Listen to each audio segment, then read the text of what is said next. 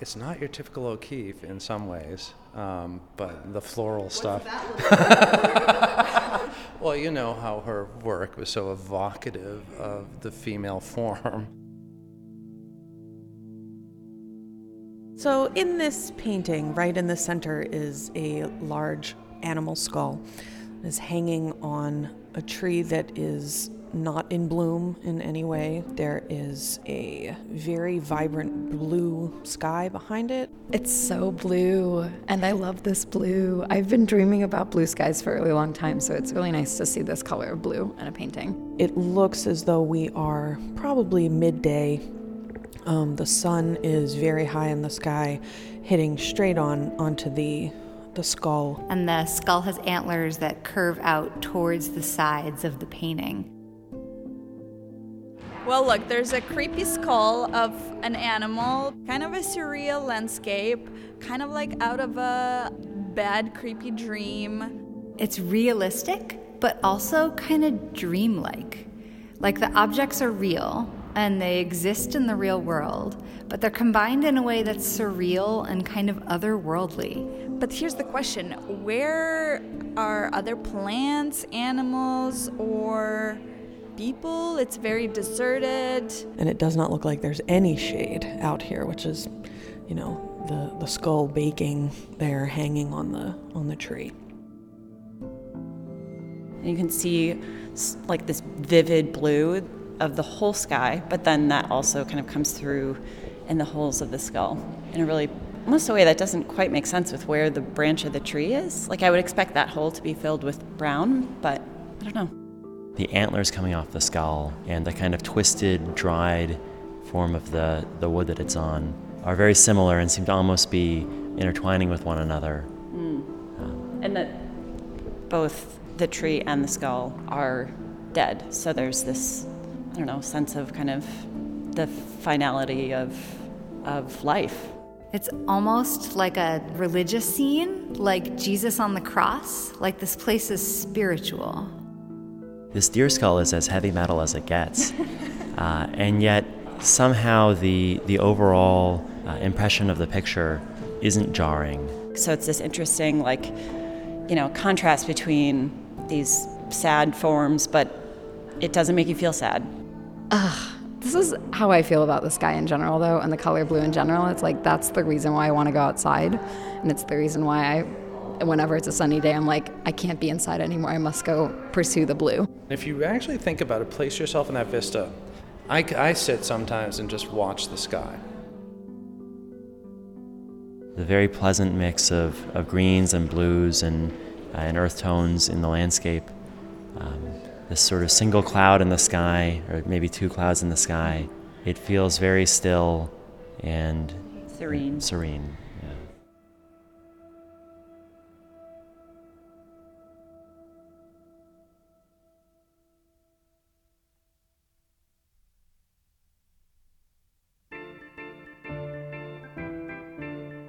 From the Lonely Palette podcast, in partnership with the Museum of Fine Arts Boston, this is Women Take the Floor, a podcast series where we will be looking at a different object from the exhibition the first Sunday of each week of Women's History Month. I'm your host, Tamar Avishai. Join me as I walk through the gallery, recording observations by anonymous visitors, and then invite you into the story of these artworks and the incredible women behind them. This week, Georgia O'Keeffe's Deer Skull with Pedernal from 1936.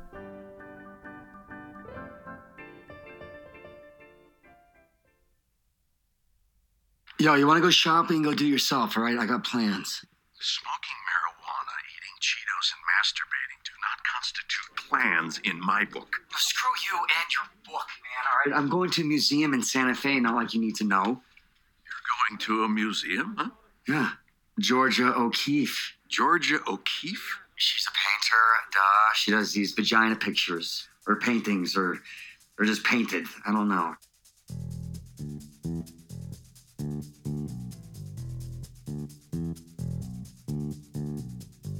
A few years ago, I went to the Peabody Essex Museum in Salem, Massachusetts, to catch the last weekend of a traveling exhibit of Georgia O'Keeffe, mother of American modernism, patron saint of the Southwest, uneasy muse of photographer Alfred Stieglitz, preeminent painter of vaginas. I'd never really spent much time with her work, and suffice to say, there was a lot to live up to. And this exhibition was daunting. Gallery after gallery of her life's work. I mean, she lived to be 98, after all. Large canvases of heavy Manhattan skyscrapers, wide open southwestern skies, magnified incandescent flower petals. And yet what stopped me, and what held my eye the longest, was a small abstract watercolor from 1979, painted when she was 91 years old, her eyesight already compromised by macular degeneration.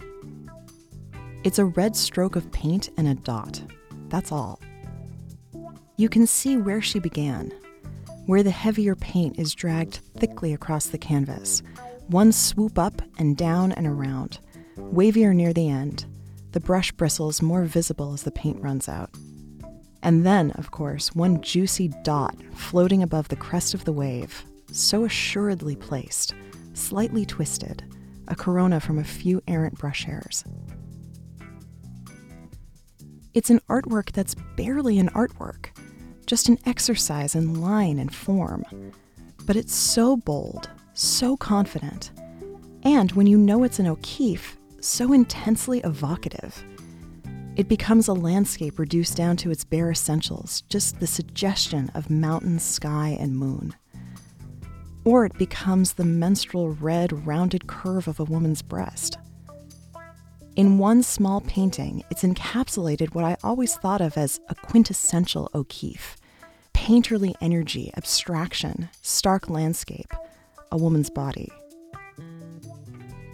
But this idea of the quintessential O'Keeffe, as I came to realize, and as we'll dive into now, was a composite, over the course of her long life, of many O'Keeffes, her husband's, her critics, and her own.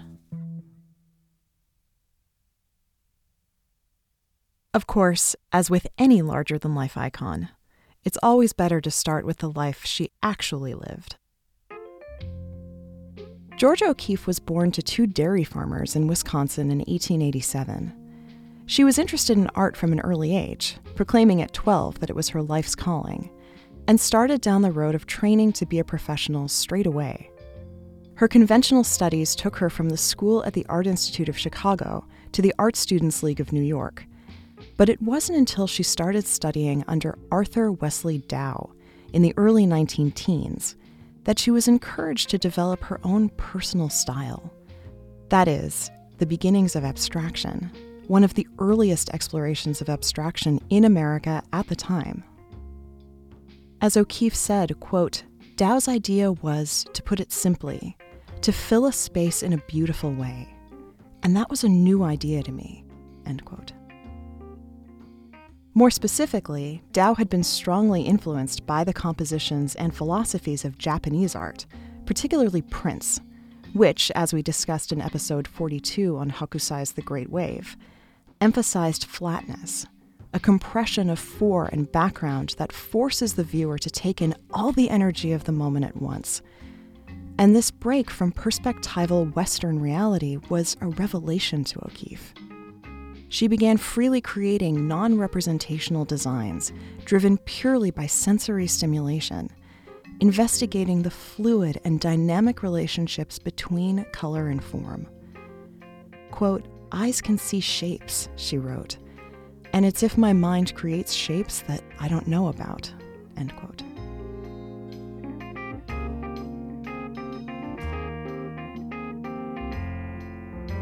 Her work caught the eye and attractions of Alfred Stieglitz, who was, at the time, an internationally recognized photographer and the proprietor of a New York gallery known as 291, which was heralded for its revolutionary artistic foresight, one of the earliest American galleries to show works by those European upstarts, Picasso and Matisse.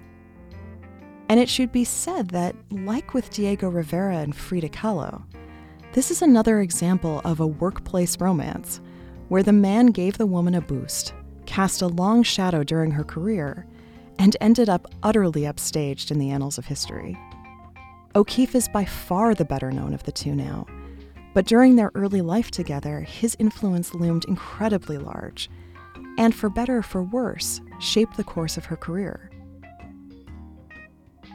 The for the better part was that this was a career that he unequivocally jump-started, having encouraged her, invested in her, and given her her first solo New York show in 1917. But for worse, she was 24 years his junior, powerfully in love, and no doubt impressionable.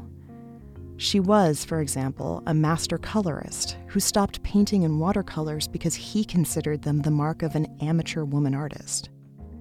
And, not maliciously, but certainly most egregiously, he imbued her work with an aura of sexualization that she still hasn't shaken off, today, 34 years after her death, and most likely never will.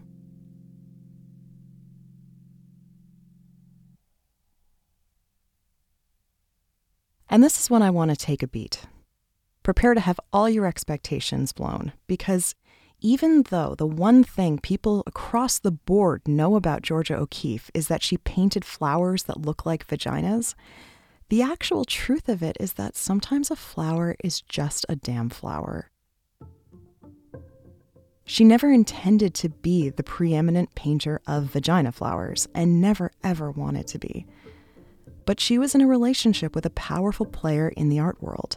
Stieglitz adored O'Keeffe, both for her talent and her fire, and this passionate adoration, and the dual role she played for him as both professional project and muse, meant that when he had a retrospective of his work in 1921, he showed 45 portraits of O'Keeffe, including several beautifully composed but pretty intimate nudes.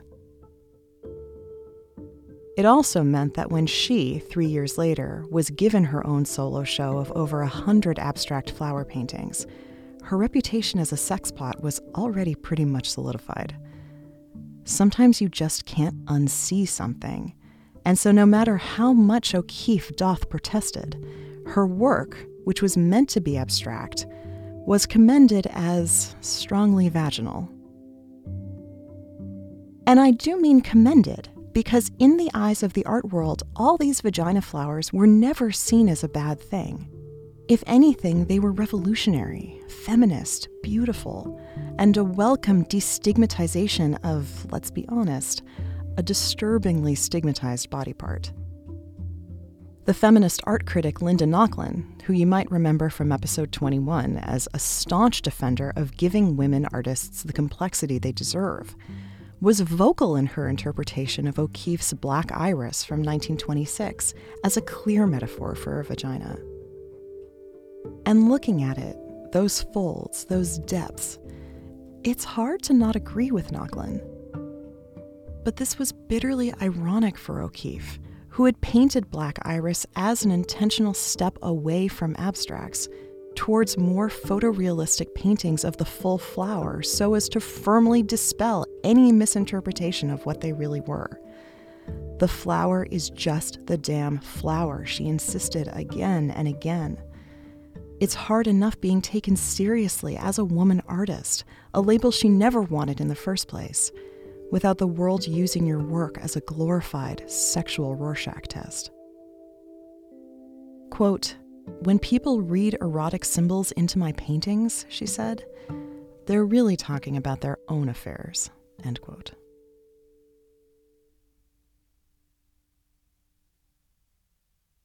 But with all due respect to the artist's intentions, what's more ironic, or really just more honest, is that the lush, organic, fragrant, sensual folds of a flower are exactly what drew her to them in the first place.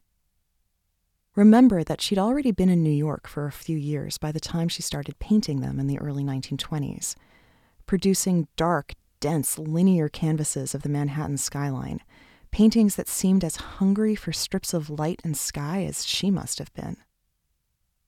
The flowers, which lived and died so quickly and completely, became a foil to the man-made permanence of the skyscrapers. And yet, at the same time, the flowers bloomed with slow, languid intention, almost as though they too were bringing a Midwestern sensibility to the bustle of the East Coast. Quote, "Nobody sees a flower, really," she wrote. "It is so small, we haven't time, and it takes time. So I said to myself, I'll paint what I see, what the flower is to me. But I'll paint it so big, even busy New Yorkers will take the time to see what I see of flowers," end quote.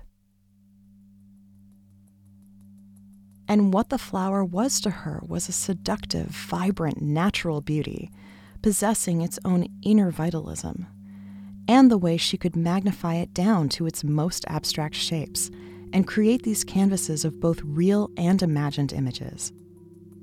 As she wrote, quote, "It's only by selection, by elimination, and by emphasis that we get at the real meaning of things," end quote. And it's this emphasis on the natural world and how differently its pace moved from the man-made that anticipates the next phase of her career, the clear, wide-open skies and sun-bleached animal skulls of the American Southwest.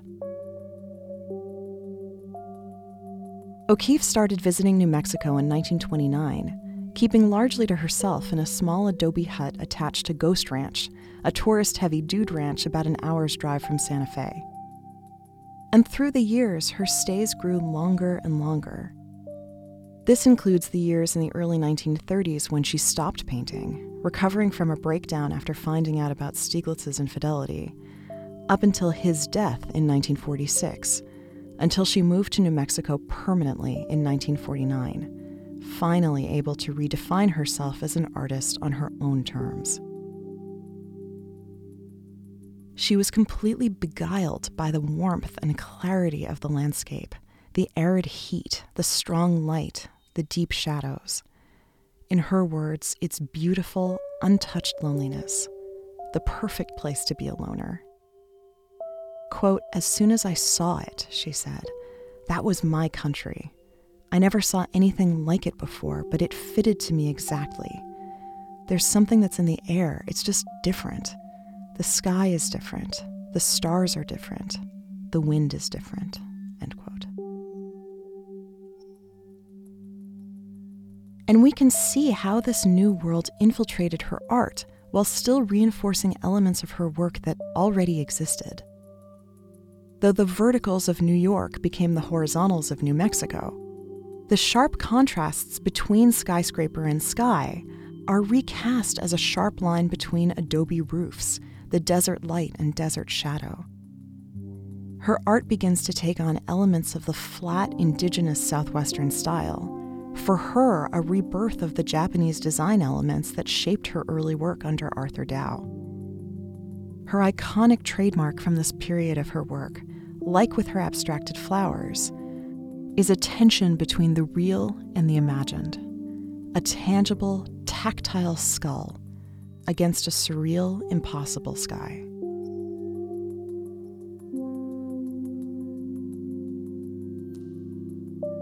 Which brings us to the painting at hand, Deer's Skull with Pedernal. It's a painting as sparse as the landscape itself, with only 3 main components: the deer skull, the sky, and Pedernal, the distinctive flat-topped mountain, comfortably settled in the bottom of the background as if supporting the weight of the painting on its shoulders.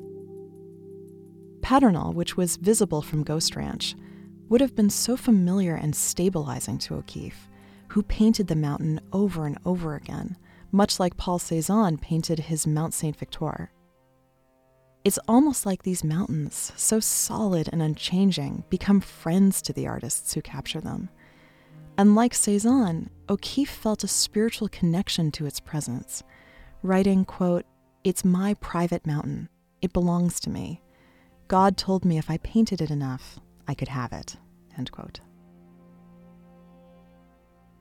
It's hard, too, to overlook the similarity between this depiction of Pedernal and the equally iconic form of Mount Fuji, which also supports the scene from below in Hokusai's famous print of the Great Wave off Kanagawa.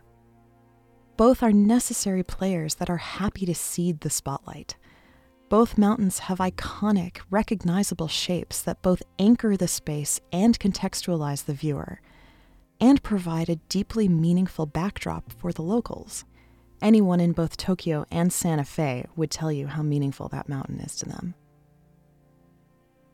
And this connection, whether intentional or not, reinforces a Japanese composition in the painting.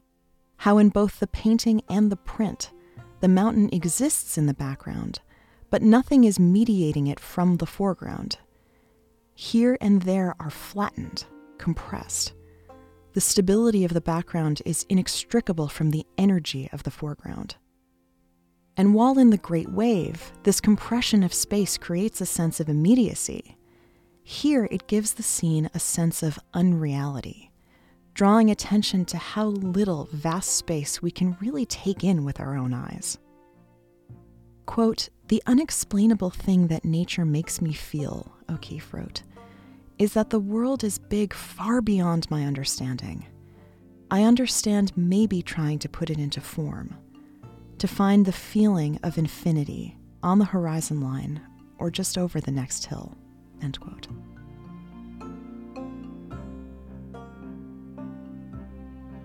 And this unreality, this surrealist touch, is carried through to the skull in the foreground, painted with such faithful anatomical precision and yet defying reality in the same way that that perfect photorealistic apple hovers in space in front of that man's face in Magritte's Son of Man from episode 32. Because when we look through the eye holes in the skull, instead of seeing what we should be seeing, that is, the tree that the skull hangs from, we see a piercing blue sky.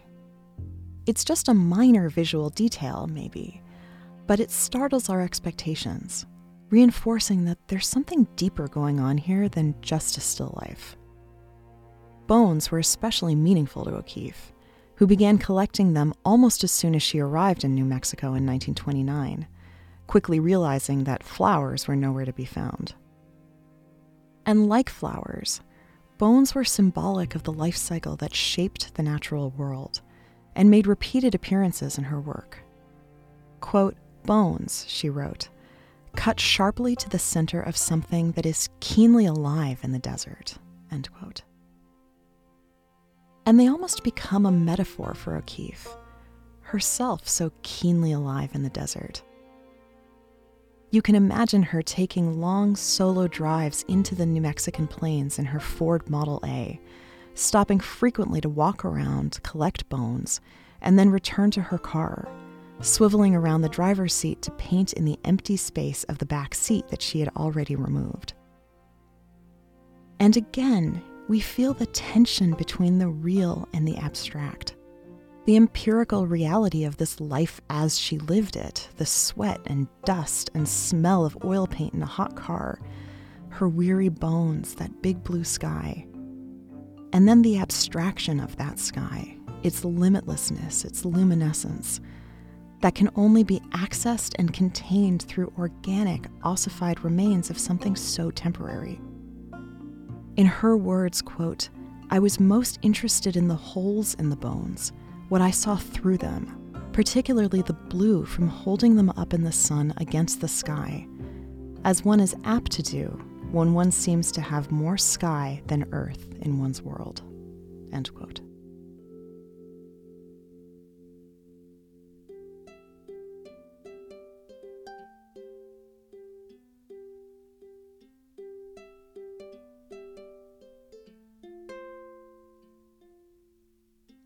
And all of this makes us realize that this painting, more than any other, might actually be the quintessential O'Keeffe.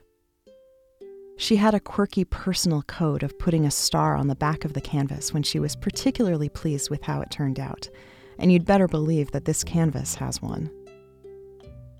Because it's so clearly O'Keeffe on her own terms, a defiant step in the evolution of the art she wanted to make as she got older, surreal and succinct and unmistakably vagina-free. It embodies this perfect tension between the world she inhabited and the world she imagined, a tension that continues to echo outside the frame long after her death in 1986, when this deer skull was found among her possessions and her ashes were scattered atop Pedernal, as though reciprocating God's gift to her. It embodies, fundamentally, this perfect tension between the abstract timelessness of the whole of her work and the whole of her exuberantly lived life. A life no longer her husband's, no longer her critics', but finally, fully her own.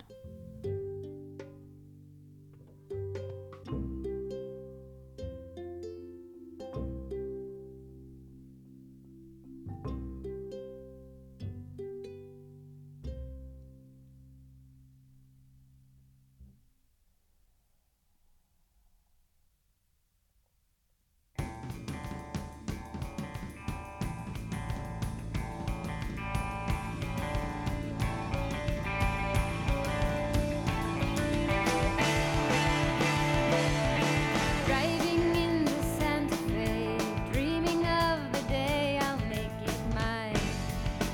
That day is coming. Ani DeFranco on the tape player, thinking of the things I'd say to her if I could. But I just keep humming.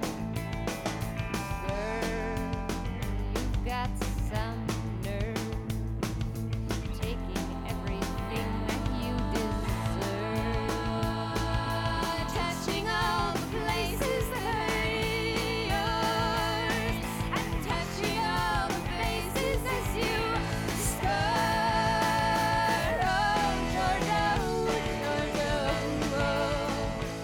Special thanks to Nick Roberts, Ashley Blymus, Evan Blanche, and the intrepid museum goers at the Museum of Fine Arts Boston. For more information, past episodes, and all the images, head on over to thelonelypalette.com, and you can follow us on Twitter @LonelyPalette, on Instagram @TheLonelyPalette, like us on Facebook, and support the show on Patreon at patreon.com/lonelypalette. The Lonely Palette is a proud founding member of Hub and Spoke Audio Collective, and you can find more idea-driven podcasts just like this at hubspokeaudio.org.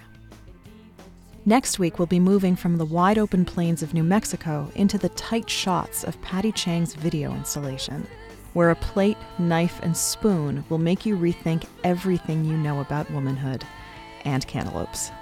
We'll see you back here then.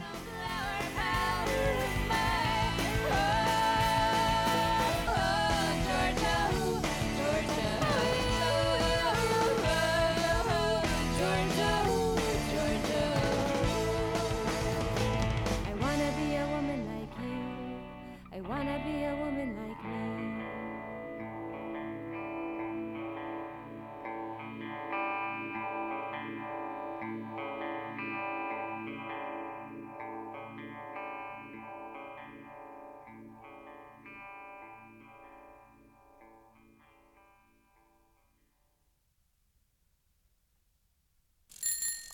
Hub and Spoke Audio Collective.